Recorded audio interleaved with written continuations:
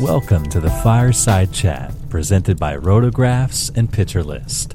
Sit back, relax, and enjoy Paul Sporer and Nick Pollock. Hello and welcome to episode 715 of The Sleeper and the Bust. It is Friday, July 12th. I'm your host, Paul Sporer. It's a Fireside Chat. So I'm joined by Nick Pollock. Nick, what's going on? What is happening? I'm happy there's actually baseball. Again, it was go time. It was an interesting week for me. I felt like, oh, you know what? I have all these things I can plan for the off season and all this stuff. I'm like, no, give it back to me. I want it back. We're back. Let's do this. Yeah, I hated it less because I was actually at the All-Star festivities, which I enjoyed. But usually I just agonize at no baseball throughout the week. Right? It's just weird. Yeah, and yesterday I think Houston and Texas got the short end, man. Why are they playing? Like, that's dumb. That's so bad. That is so bad to make one team play. Right. Or one game, two teams. Like that. How are you doing that? How is that fair at all? That day is important. You know, people that try to take off days on the break, or not off days, take vacations, you know, come on. I just don't see having to. It wasn't very good when it was like 5 or 6 games, but at least it didn't feel so like, well, here's 2 teams, 50 guys, y'all get messed over. Right, yeah, and it's just, you have to feel, you know, when you look at the schedule at the beginning of the year, you feel like you're shafted. Well, and then Houston, you know, they sent 6 guys. Yeah, that's a good point. And they're just nonstop busy the whole time, and so they get no break whatsoever. They don't even get a little breather after. And listen, they're ball players. They're making money. Nobody's saying it's the end of the world, because there'll be somebody out there, they're playing a kid's game again. That's not the point. It's in the context of baseball, not in the context of the world. Right. But I'd be pretty pissed. And I'd be like, come on, give me an off day. Give me this extra off day here. But anyway, they did play. Framber Valdez was terrible. We are going to talk actually some buy low guys here that we're looking to get for the second half. But I'll get a quick thought from you on Framber Valdez, because he started off pretty nice, and he's been an absolute disaster since. He got sent down before. Part of that was underperformance. Part of that was just, you know, hey, go get a breather, get your head right, come back after the break. It was the timing of it as well. Comes back even worse than he was in the 2 starts before the break. Are you out on Framber Valdez right now? And completely. More importantly, do you think Houston will be out because they've got options? Right, and not to mention they're going to add a 5th starter at the deadline 100%. some way. And there's also Brad Peacock. Boy, please. Oh, that'd be so good. That'd be so good. Just get Wheeler or get Wheeler. Wheeler sounds like a good fit too. That works too, but as a Tigers fan, I mean, either one. Please trade with a good system for Matt Boyd. Please. Right. Please. So then you also have Brad Peacock coming back early next week. There just isn't any room. Yep. And with Framber, it's himself. Actually, what he brings to the table is not something incredible. His curveball is good. I like the curveball. It's hard not to. You see it. It's pretty. It'll work. Fastball. Especially when working. Right. Like when it's on, it's on. Yeah, exactly. The fastball, though, it's nothing special. And when he does command it and pound the zone early with it, he does set up that curveball. That's why we had those 2 really nice starts at the beginning of the year. But outside of that, there really isn't a third option. And there's nothing else to go after. And this is not the kind of repertoire that I normally chase. At the same time, Framber in the rotation of the Astros, given what we talk about after the 60s, it's just gone as far as ranking starters. So Framber would have been there for me if he survived this start, which he didn't. So there's really no reason to go after this. Dynasty formats either, Framber is not really someone I would be targeting. I would agree with that. So, yeah, I just want to get quick thoughts there. You know, they've got guys, like I said, and I totally agree with you. They will make a move to get somebody, whether it's a higher end like a Boyd Wheeler or something lower to mid-tier. They will acquire at least one starter arm and probably even a bullpen arm, even though their bullpen's good. Right. I mean, even someone like Stroman could really excel. Exactly. There, so. Yeah. He hasn't really been talked for them as much, but he's going to be traded. I would be so surprised if he wasn't. And how much would we like him going there, even Stroman? Because, I mean, anyone that goes to Houston, I think they can get the most out of it. Stroman doesn't have necessarily the arsenal to maximize it, but even if he's stuck with what he does, their defense alone and their ballpark definitely. alone would make him that's so instantly interesting. more intriguing to me. I do wonder if the Astros would not go after Stroman because he is such a sinker baller, that he is such a think massive ground ball thing. I think that's part of why they haven't. Right. That they haven't been linked to it. Like, they don't really want that. But I do think they could make the most of it if that's what they ended up I would with. love to be a fly on the wall on the theoretical Stroman trade. Him talking to the analytics department was like, yeah, stop throwing sinkers. He's like, what? Wait, what? Yeah. I heard it. I would love to see that conversation. You're going to That use your would ever happen. sinker so differently now. Right, But and let's get that slider working and maximizing it because he has a really good slider. It's just on or off. yes, he does. And, the whole thing. And for those that look at like pitch value on our pitch type on Fangraphs, the curveball and slider are really a meld of the two, because I think they'll see like 3% slider. What are these guys talking about? 32% curveball. That's one of those ones where it's the same pitch. Yeah. It overlaps, and the break can be different. That's what makes it such a dynamic pitch. Right. It's almost Kluberian, where he can manipulate it into 3 different pitches: slider, cutter, curveball, but it's all really his breaking ball. I'm sorry, I just hear Kluberian and thinking it's like Kluberian. Lovecraft or something like that. Like What's Lovecraft? I don't know. like a Cthulhu kind of stuff. Like it's like fantasy is on the Yeah. Kluberian, you know. It's like it's like the mystical powers of the Kluberian breaking ball that you cast. You cast the spell. The language is just ones and zeros. Exactly. But all right, so we got 4 guys to talk about. I have 2, correct. and you have 2. Who is your first one? My number one. Okay, one of the things I debate with a lot here when we do shows that have maybe kind of some overlapping topics is, do I repeat a guy that I really like that maybe I did on a different episode with Justin, because we did some bounce backs yesterday and it wasn't all pitchers, or do I assume that everyone listens to every episode and just try to be new all the time? And I go with the former, where I was like, if I like a guy, I'm going to stick with him and maybe do a little bit of repeating sometimes, and stay with my guys, because I do know that not everybody gets to listen to every episode. So if you did listen to yesterday's episode, you did hear me talk a bit about Zach Wheeler.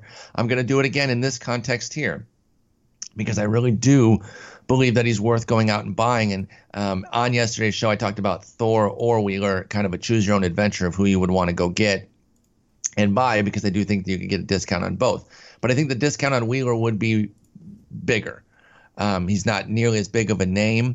He kind of has the one good season of like greatness, because even the 2 seasons before in 13 and 14, the whip wasn't good, and the strikeouts were only good in one of those years. So it's not. And even though Thor has his own questions, and you've been foremost on that about jump off the Thor train, but I didn't want to do it. I didn't want to do it either. I actually was kind of like, I can imagine him making that adjustment, and even in spring training, it was like, hey, I'm throwing a high 4-seamer, so I was slightly in on that. I was myself, thinking, so I can't even say that's that. what I was thinking, but it hasn't been there. But with Wheeler, you look at this is one of the ones where the underlying metrics do tell you to stick with him, and the ERA is the part that's scary. So this is one of the easier ones where you just kind of dig underneath and you're like, well, okay, the fastball is still there and strong more often than not. The home runs have really skyrocketed. They're nearly double off of last year's mark, even though his walk rate and strikeout rate are both better. So you're looking at a 4.69 ERA because the homers and BABIP have gone up, yet a 3.65 FIP, which isn't very far from what he did last year, which was a 3.25. If you prefer like XFIP and Sierra, those both say that he's way better than what we've gotten this year out of Zach Wheeler. So they're more of a high 3s than that mid 3s on the FIP. But whatever you look at, this is a sub 4 talent right now. He hasn't pitched to that. I do think that he can improve, though. It's not an egregious homer to fly ball rate or even really an egregious BABIP. So it's not something where he's been so catastrophically unlucky. But if you look at some of the sequencing of things with Zach Wheeler, you do see that thing could have easily gone the other way. And it's a lot of it is some of that chain stuff of 1 out here ends this inning that turned into 4 runs. Because I've been reviewing some of his starts recently, and you just see stuff where you're like, oh my goodness, dude, you were 1 pitch from getting out of this, and then it waterfalled. And that happens a lot. But I think he's hit a lot of it recently. It's been difficult to watch him, though, because you watch 2 great starts in a row to start May, 7 innings, 2 runs for both, double-digit strikeouts. Then pummeled at Washington. then 4 more strong 7 inning starts, then back-to-back 10-hit games. It's like there's no rhyme or reason, but this is the kind of guy I love. He's not consistently bad. Wheeler is still showing the flashes of excellence that make you want to believe in this. So while a 4.69 ERA is not good and certainly hurts, it's really not even – it's a tick away from the baseline quality start, which while we don't want a 4.50 ERA, that's a worthwhile outing. So we're not that far from getting the mid to low threes Zach Wheeler that we like. And if he does get dealt, I think maybe a new environment could help. I do believe in some of the toxicity of the Mets environment that you just don't really want to be a part of it. So if he got dealt out into a better pennant race, I feel like that can energize guys at times. That's more of a Alex Think Fast type of deal because we can't really quantify it. And some guys go into those deals and they don't do well. Other guys thrive. I think Bumgarner could be somebody who thrives in them. So I'm just sticking with Zach Wheeler. I'm taking my discount because I do believe you will get one in every league, even if it's not a severe discount. And I'll go ahead and buy low, hoping that I can spike a second half stud. Remember last year, by the way, he wasn't great until the second half. That's when he really kicked in gear. So this is very similar, and I'm going to dive in again and hope that fastball carries me to the promised land. Well, anyone that knows me knows that I'm going to agree with you about Zach Wheeler, considering how much I loved him in the preseason. There are a couple things about Wheeler I think we should take note of, and it's that his slider and curveball BABIPs are way up this season.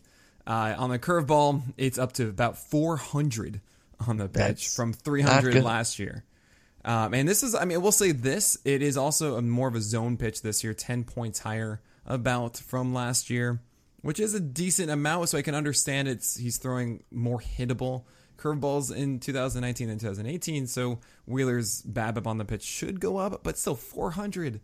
I mean, come on. 400, come on. That's not going to stick around there. And then you also have that slider that is a bit more hittable this year. He's not getting it as low in the zone. That's why you see a 39% ground ball rate this year on the slider instead of the 55% ground ball rate on Wheeler's slider in 2018. And you also see that increase in BABIP to 328 from 253 last year. So these are definite areas where he needs to improve. He still does not have a 15% whiff pitch. It's all 10% from his splitter to his slider to his curveball. And guess what? Actually pretty much every single one of his pitches are just 10%. 10.3 on the four seamer, 10.4 on the slider, 9.3 on the curveball, and 10.8 on the changeup. I don't think I've ever seen that, where it's essentially just like everything is right there at 10. And so we are waiting for that secondary pitch to really take off to allow him to dominate with more of those four seamers. That was a 25 P-val pitch last season, just 7.5 because of those homers. But it is really close. The velocity is there. It's actually even harder this year than it was last year at 97, as opposed to 96.5. I really do need to see that slider game better. There is something to be said also about the Mets as a team, that their sliders just have been worse. And I was talking about that with Fast yesterday. So there might be something here of going away from the Mets. I totally do believe if Wheeler goes away, you will not be able to get Wheeler at the same discount. Do it now. No. Anticipate this. I would be shocked, honestly, if Wheeler is not dealt. Because even though the Mets will say, we're going to wait until we're completely out of it. But trust me, 2 weeks from now, when it's July 28th, the Mets will be out of it. I think they're the second worst in the NL right now in record, if I remember correctly. You are correct, sir. Underneath the They're worse Marlins. than the Giants. Yeah, they're above the Marlins. You mean it's the only team the that they're Marlins have 33 wins and the Mets have 40. That's unbelievable, Nick. But here's the thing: they're only 7 games out of the wild card. I know, but how many teams? Well, it's every other team. Exactly. That's the thing. And that's one thing that, if you're a fan of a particular team or just when you're trying to assess things in general about trades and whatnot, it's the teams. It's not the games at this point because, even the Giants fans that want to try to delude themselves, we're 5.5 back. 1, 2, 3, 4, 5, 6, 7 teams. And then you're looking at a wild card. Right. So it's not just 5.5 games. It's so much more than that when you have to leapfrog so many teams. It is pretty funny though that there are 5 teams below, like in the AL, it's the Orioles, Royals, Tigers, Blue Jays, and Mariners that are at minimum 14 games out of the wild card. It's crazy, and it's the way we thought the two leagues would play out, where the AL was going to be a lot more haves, have-nots, and the NL was going to be a lot more compacted. I mean, just look at how that East and Central specifically are going to play out in the NL. It's going to be utterly bananas, and the West. I mean, the Dodgers. It would take an epic collapse for them to lose that division. I cannot wait for that final Sunday. That's going to be a good day. It's going to be a lot of fun. All right, so let's get into your first guy here. Yeah, so I mean, these are two guys I've been talking about for a bit, and I, like you were saying before, it might sound a little bit repetitive, but I just really want to hammer in how I do believe these guys could vastly improve in the second half. First one is Griffin Canning. Canning, it's a 4.43 ERA right now. It's going to turn some people away, especially the 1.8 home run per nine, 15% home run fly ball rate. It sounds like a rookie who's just kind of not going to figure it out, and I see him as Shane Bieber 2.0. Considering that last year we had the home run problem as well from Shane Bieber. The BABIP was too high. It's actually the reverse right now, 248 BABIP, but that doesn't include the home runs. So, it's not so fair just to look at 248 and say he's unlucky. Those would be doubles or something like that, not necessarily home runs, and that BABIP would be back up. Bacon is better. All right. Batting average on contact. That includes home runs. That's all. With Griffin Canning, 26% strikeout rate. He has a slider that has a 24% swinging strike rate. That is ridiculous. It is such a good pitch. And that curveball, 139 batting average allowed. So he has two amazing secondary pitches. And the fastball, I got to say this, I love how he elevates it. He does a really good job of going up in the zone with four-seamers. It's something I look for a lot. Now, he isn't sequencing it right. And that has led to 8 home runs off the pitch and under 500 thrown so far. There's your big problem. But I really do think this is just one of those, he'll get better as the season goes on, refine this approach, get a little bit more experience on the hill. Those 2 breaking balls are fantastic. And I think Griffin Canning is going to continue his development. Even if it isn't necessarily the second half, I think it still will be. 2020 is definitely a season I'm targeting Griffin Canning, save for injury, of course. I just think it's someone that you should be keeping your eye on and can really take that leap. Yeah, I'm in here with Griffin Canning. He's been so electric, and while he has had some blow up starts to kind of push the ERA, if you've watched any of his starts, you understand the appeal here and what could really come together as he kind of figures things out, whether it's the second half or beyond. Obviously, I'm open to taking that bet in the second half. He has no track record to really speak of, so you can definitely cop a discount with Griffin Canning. I mean, there's nobody in the right mind who could, hold you over the barrel for him. You're not going to steal him for your worst player, but you're going to pay a fair price, which is like middle to back end of your roster, somewhere in there, like a quality, right, but not over the top hitter. I'm trying to think of like a decent name like that. I should mention also that with Griffin Canning, as you think about that, it's unlikely that he has an innings limit this year. He threw 113 innings last year, 81 thus far. The Angels are not they're not making a playoff push either. I could see them just kind of letting Canning go maybe the last week of the season. He doesn't make that start, but I wouldn't, he's probably going to end around like 160, and that's going to be just fine. I wouldn't let that drive me away. One of those kind of solid power bats, but they're really, that's kind of it. I don't know, like a Franmil Reyes. I know some people really love him. I think I would trade him for Griffin Canning, like a Jock Peterson. He's now rated as the 64th outfielder. Mm-hmm. I know he's got 20 homers, but he's hitting 239. So I would do something like that. That's the kind of realm that I'd be open to trading, and you might not even have to go that high. Maybe it could be a sweet swinging Garrett Cooper. Swinging Garrett Cooper. He's been sweet swinging, and so maybe it's something like that. But I'm open to this with Griffin Canning, and definitely think other folks should be too.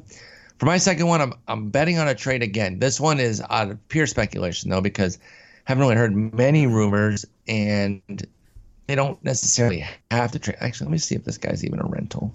I think he might be a rental, in which case they should absolutely trade him. No, he's not. So they got more years with this guy. So there's not necessarily going to trade him. But if they could get something big and get Dylan Bundy out of Baltimore. Oh, man. We're going to talk about Dylan Bundy now. Yes. All right, let's do it. I like it. If I told you I got somebody with a 24% strikeout rate, a 13% swinging strike, an average 8% walk rate. Nothing great there, but certainly not detrimental. With one good pitch in the bank with the slider, that's something to work on.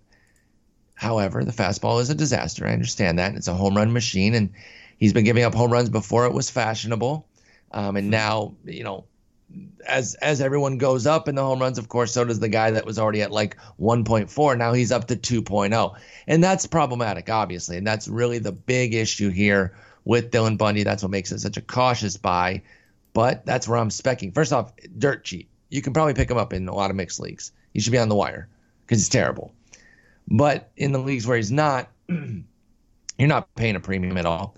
But if you need pitching and you want to spec on something that can be dirt cheap and could actually give you something down the road, I'm thinking like, I wouldn't say dream scenario, but like, a realistic upside that doesn't take too many leaps would be a strikeout per inning with a 380, 125 ERA whip combo, something like that. If the fastball improves a bit. But it needs to improve. It cannot live as is with Bundy. It's been an utter disaster. He's been a home run machine. He needs to get the ball back in the park somewhat to have some real success, but I do not rule out that success. So if you're looking for a true buy low, Dylan Bundy's my guy. Oh, I love that. Nicholas Scott actually put out a cool article going deep on Pitch List about Dylan Bundy about 6 days ago. And one thing that really stuck with me was that I don't think people realize that his RPM is top 5 for a four-seamer. That can be worked with. Minor, Verlander, Cole, Scherzer, and then Bundy right underneath 2,500. And considering that is the problem for Bundy, is that fastball. Considering he also increased that changeup usage, right? Mm-hmm. So that's a very big pitch for him. That was actually a money pitch back in the day. For Bundy, back when he was starting to come up. That was a real thing that got us excited before even he started throwing those cutters. And actually, it's a money pitch again. 45% O swing, 44% zone rate, and 18% swing strike rate for that changeup on Dylan Bundy. That's great. That's so good. He's increased its usage to 19% from 10% last year. There's something here. It's just about, can he please not be in the top 5 of homer per nine again? Yeah, I mean, that would be really cool. It's right at 2 right now. It's so rough. I mean, that's so bad. Right. By the way, I love that the article says trade me used to do. I mean, that's such an obvious thing to say, but there are certain guys where it's like, because we were talking about this offline. We wouldn't be mad if they traded for Marcus Stroman, but that's not as alluring as Bundy or Boyd. Yeah. Or who are some of the other guys that are available? I mean, obviously Thor would be a dream. I think they would. Finally get rid of that sinker. They would Garrett Cole the heck out of him, dude. They would Garrett Cole him so fast. I like that. That's a verb. Would they get Archer? I mean, would the Pirates turn around and flip him again? Well, if the Pirates were open to it, I think that the Astros would buy low. So the Pirates would take another bath on it because they'd have to, because they couldn't really ask for a big price. So they can't. That's, by the way, that's why they can't do it, because they wouldn't be able to get anything close. They would have to try to build that value back up and maybe trade him next year. But if they did and the Astros got him, yes, we would be. Remember, this is not like a victory lap because it was obvious, but the one thing that we said, don't go to Pittsburgh. When we did trade, we did a trade pod, and we were talking about the top guys that could get traded. We said Archer's probably going to get dealt. As long as he doesn't go to Pittsburgh, we're in. And he freaking went to Pittsburgh. Yeah, but they gave us Tyler Glasnow and Austin Meadows. Exactly, so that's good. But anyway, Bundy, if he went somewhere like Houston, but really anywhere. Get out of Camden, obviously that would help. AL East, that would help as well. And figure out something with that fastball. Can you do something with those RPMs? Can you do something with that spin rate that can help you? Right now, what you're doing is not working, but you do have a money pitch, a solid strikeout rate, good swinging strike rate. You have something to build on with Bundy. So again, that's like a Hail Mary buy low. And I will say the graphic that was in Nicholas's article is hot. Yeah. That graphic, very cool. Justin Parodies, he's incredible. Just like the background there. Commish on Twitter. Oh, he's so talented. It's absolute fire. Yeah, it's crazy good. But all right, so I like the Bundy one. That's a fun one. I will be so happy if Dylan Bundy does get dealt and figures this out. That slider is so good. We've been pro Bundy in the past, so yeah, we're hoping this can come through. I mean, I remember when he first really showed up, had those 3 starts in a row that were just dominant. Yes. And I remember texting my friend saying, "Dude, you finally have an ace in Baltimore." And he's like, "Shut up." And he's like, "Oh, what if I allow 52 billion home? That'd be cool." So it's all my fault, guys. I'm so sorry. Anyway, my second one is someone that I don't think it will surprise many people. Max Fried should be considered to be much better in the second half. Obviously, he was someone early on that was a popular regression candidate. His BABIP wasn't sustainable. He wasn't striking out a ton of guys. It was very easy for people to say sell high on Max Fried early on.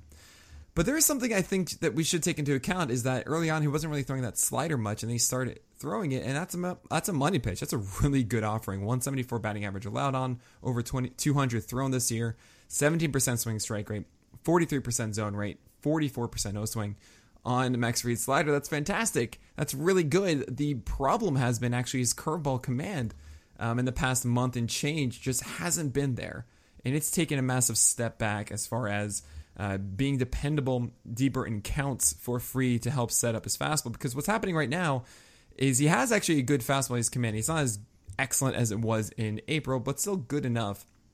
But he's relying on that curveball inside the zone, and it just wouldn't go down enough. It would be hung a bit, and it would allow guys to, when they were ready for the high fastball, they would want you want to see the curveball down below it, but it would stay up, and that would mean, oh, cool, I can just kind of cheat up a bit in general. And that's what's happened to Fried a good amount. The slider hasn't been enough to get him out of that. I really do think he has a repertoire to be very successful.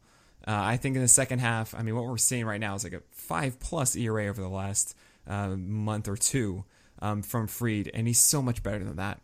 I could see this being, now he probably will get shut down to some degree, and that itself will also make it a really cheap ad for Fried, considering the 5+ ERA. He's probably going to get shut down. Probably no one really wants anything to do with him.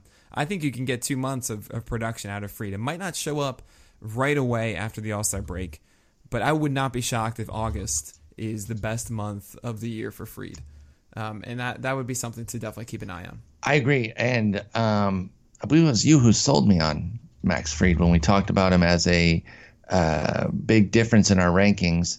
And I believe you tipped me off that the slide piece was becoming a part of his arsenal to actually give him the 3 pitches and give some backing to a potential strikeout gain.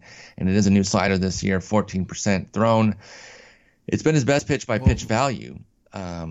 Recently, last 4 starts have been above 20%. So there you go. Yeah, it's really become something that Fried can go to. He doesn't walk guys. He gets a decent strikeout rate that continues to show promise. I like this one too because I do think a 429, 141 opens up a nice buying opportunity. He was a darling for a little while, and he's fallen on hard times now to the point where I bet he's popping up on some 10-team wires, to be honest, right now too. So you can just go get him for free. But in leagues where he is on a roster, I think trading for him, because again, I think Wheeler's probably the only one here where you're paying something substantial off your team. Like a real hitter that you're using because he has a track record and the underlying numbers are a little bit more obvious. These other 3 guys are true buy lows, though. They're not going to cost you much. You are taking a gamble, but it could really pay off. Think about some of the guys that we had last year around this time that weren't doing well that turned it around and became excellent. Wheeler himself was one of them. And obviously, we're not saying that any of these guys are going to become German Marquez because that's so lofty, and it was a historical second half, or even Wheeler himself because he was pretty excellent. But we see plenty of guys turning around on a dime because they tweak one pitch or they move on the rubber or they don't even do anything. They just keep their same strategy. It just starts to get better results, whether their luck changes or just flat out the pitches are just incrementally better across the board. It's not always some sweeping, smoking gun change. This is some of the stuff that we're betting on here, and I like all 4 of these guys. And as somebody who, we've lamented the pitching landscape a lot this year, Nick. Yes, we have. I want to say, and I felt a little boy who cries wolf because we've been, like I said, lamenting it all year. When July hit, that was the worst. That was I couldn't believe how much I hated that. Well, we were making. I remember you put out your rankings, and the first thing I sent to you, I didn't even see them because again, I don't look until we have to do our ranking articles. I don't want any sort of I don't want mine. I don't want mine until I have mine set. I just right. I don't, you don't want any influence exactly. So I saw that you posted it, and I think I sent you a text or something, being like, how hard was that? God. Like once it hit the 60s, you're like, what do I do? I mean, 50s, 40s, like.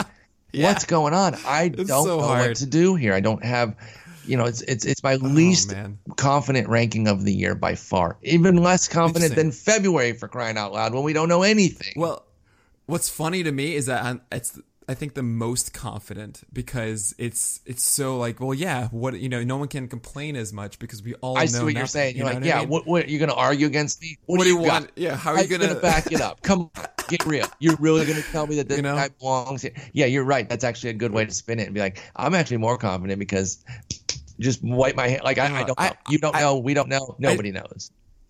I think my Monday ranking this week was like the least amount of changes I've had all year. Because you don't.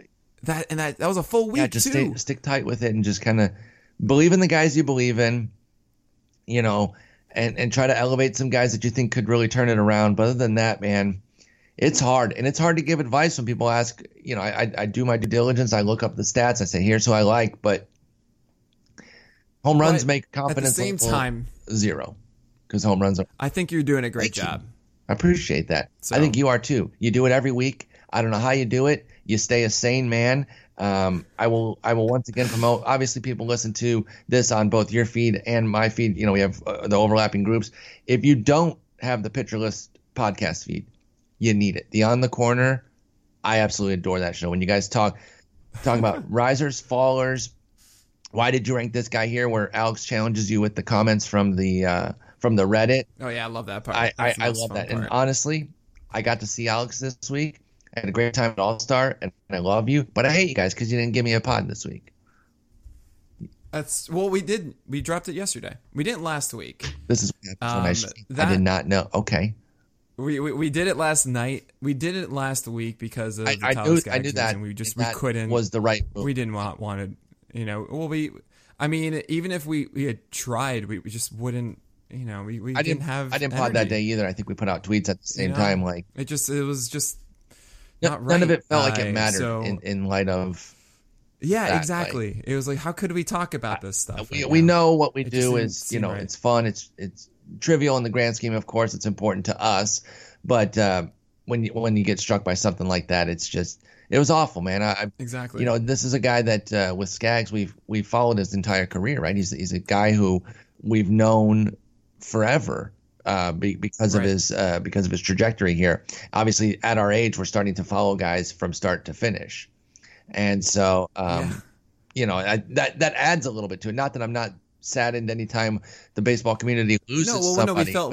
We felt connected, especially considering us being starting pitchers. I mean, I wrote the Tyler Skaggs myth, which is probably the coolest article title I've ever come up with. And then you turned. So I felt an attachment with him. You became like that. Yeah, and the whole trajectory. I even flipped. Yeah.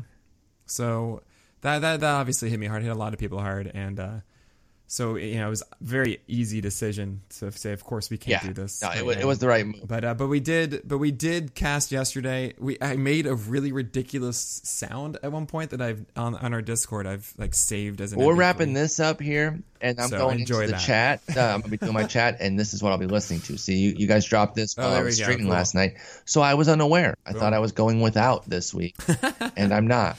I mean, I feel like we obviously do this as a simulcast. I don't do this enough just because obviously everyone I feel just knows you, Spore, at Rotographs. But obviously, if you're listening to Pitcher List and you don't know Rotographs somehow, please go over there. Obviously, Spore, it's incredibly fun that I get to do this with you specifically because this is, I do my SB rankings, you do ours. I feel like we are these people that do it. And it's really fun. We have different minds and different approaches doing it. And I feel very lucky to be able to do this with you, that you honored that you bring me onto this. So, guys, if you don't know Spore, I don't know why you don't know him. Well, I appreciate that, and it's been great, man. And I still remember. I'm always going to. I'm never going to forget it. The drive home in the summer Austin summer night. of just thinking about Castillo and where did we go wrong on our guy. And man, this is the funny in retrospect. I'm like, this is it. This is what we. I'm so happy he's and this arrived. is. I'm so happy. This is something that's plagued me in fantasy sports at large for years, being a year early, and it's one of those things where it's like, in some way, it can be Castillo's his own thing because I stuck with him, so I still quote unquote benefited from my love. Yep. But it's like one of those things of like, if you don't stay the course and tout the guy, you don't. I feel uncomfortable going back and being like, well, I had that guy, but it was last year, unless you kind of stay with him. But at the same time, I'm like, well, at least my process was right. I was just the timing was a bit wrong. And I'm telling you, when I say every sport, I used to like do fantasy hoops, and I remember I was dead in, like diehard in on Kevin Love, and I want to say it was. Looking at his stats right now to try to piece together when this would have been, I think it was 2009-10 season, getting him in these leagues, really loving him. He only played 60 games. It wasn't great. He hadn't really broken out. Next year, elite, all-star, just incredible. Derrick Rose, the year before his MVP. We should definitely note this for an off-season cast. It's like, all right, who were you a year early on this year, you think, for next year? I absolutely agree with that because, one of the ones that I think I planned it right, where I think I'm gonna be timing it properly, was a guy we talked about offline before we started too, which is Jack Flaherty, a candidate that we talked about maybe doing this for, who we could both see flipping in the second half. But you were actually a little cool on him coming into this season. I'm not. Yeah. Well, yeah. I mean, I called him Lance McCullers 2.0. Yep. Because he's a one-pitch breaking ball guy. You were on it, man. You need to get props for that because everyone was pumping him up, pushing him up, and you were like, let me peel back. But, well, I mean, I still ranked him. What was it? We checked. I still ranked him at 19, so that's on me there. I will say, I mean, even just off the top of my head right now, we can obviously talk about this more in another cast, but guys, I feel like I was a year early on this year that I'm still probably going to stick with for next year. First one comes to mind is Pablo Lopez. I could consider, I mean, I'm just looking at my list right now, but like I need to bring it down. Maybe Joe Musgrove slightly. Yes, that could be that's considered. Exactly what I thought of when you said that. He'll be my number one probably, unless he turns. Andrew Heaney might be. We'll see. I'm curious. That's a great call. But we'll go ahead and wrap this one up. Nick, it was great talking with you again. I look forward to listening to the On the Corner here. We'll be back next week talking something. I'm not sure what, but we'll have a week of games. We'll actually have games back ready to go. So maybe we'll find a particular pitcher to hone in on. Maybe we'll do trade candidates. Maybe it's time to do that. And plus or minus the way we did last year, where do we not want guys to go? And then we'll pick somebody like Stroman and say, as long as he doesn't go to this spot, and then he'll go to that spot. Right, he'll go to the Pirates too. But Nick, great talking with you, and we'll be back at it again next week. Likewise, Sport. It's always fun hanging with you by the fire. Thanks for listening to today's Fireside Chat with Paul Sporer and Nick Pollock. Follow both Paul and Nick on Twitter at Sporer and at Pitcher List.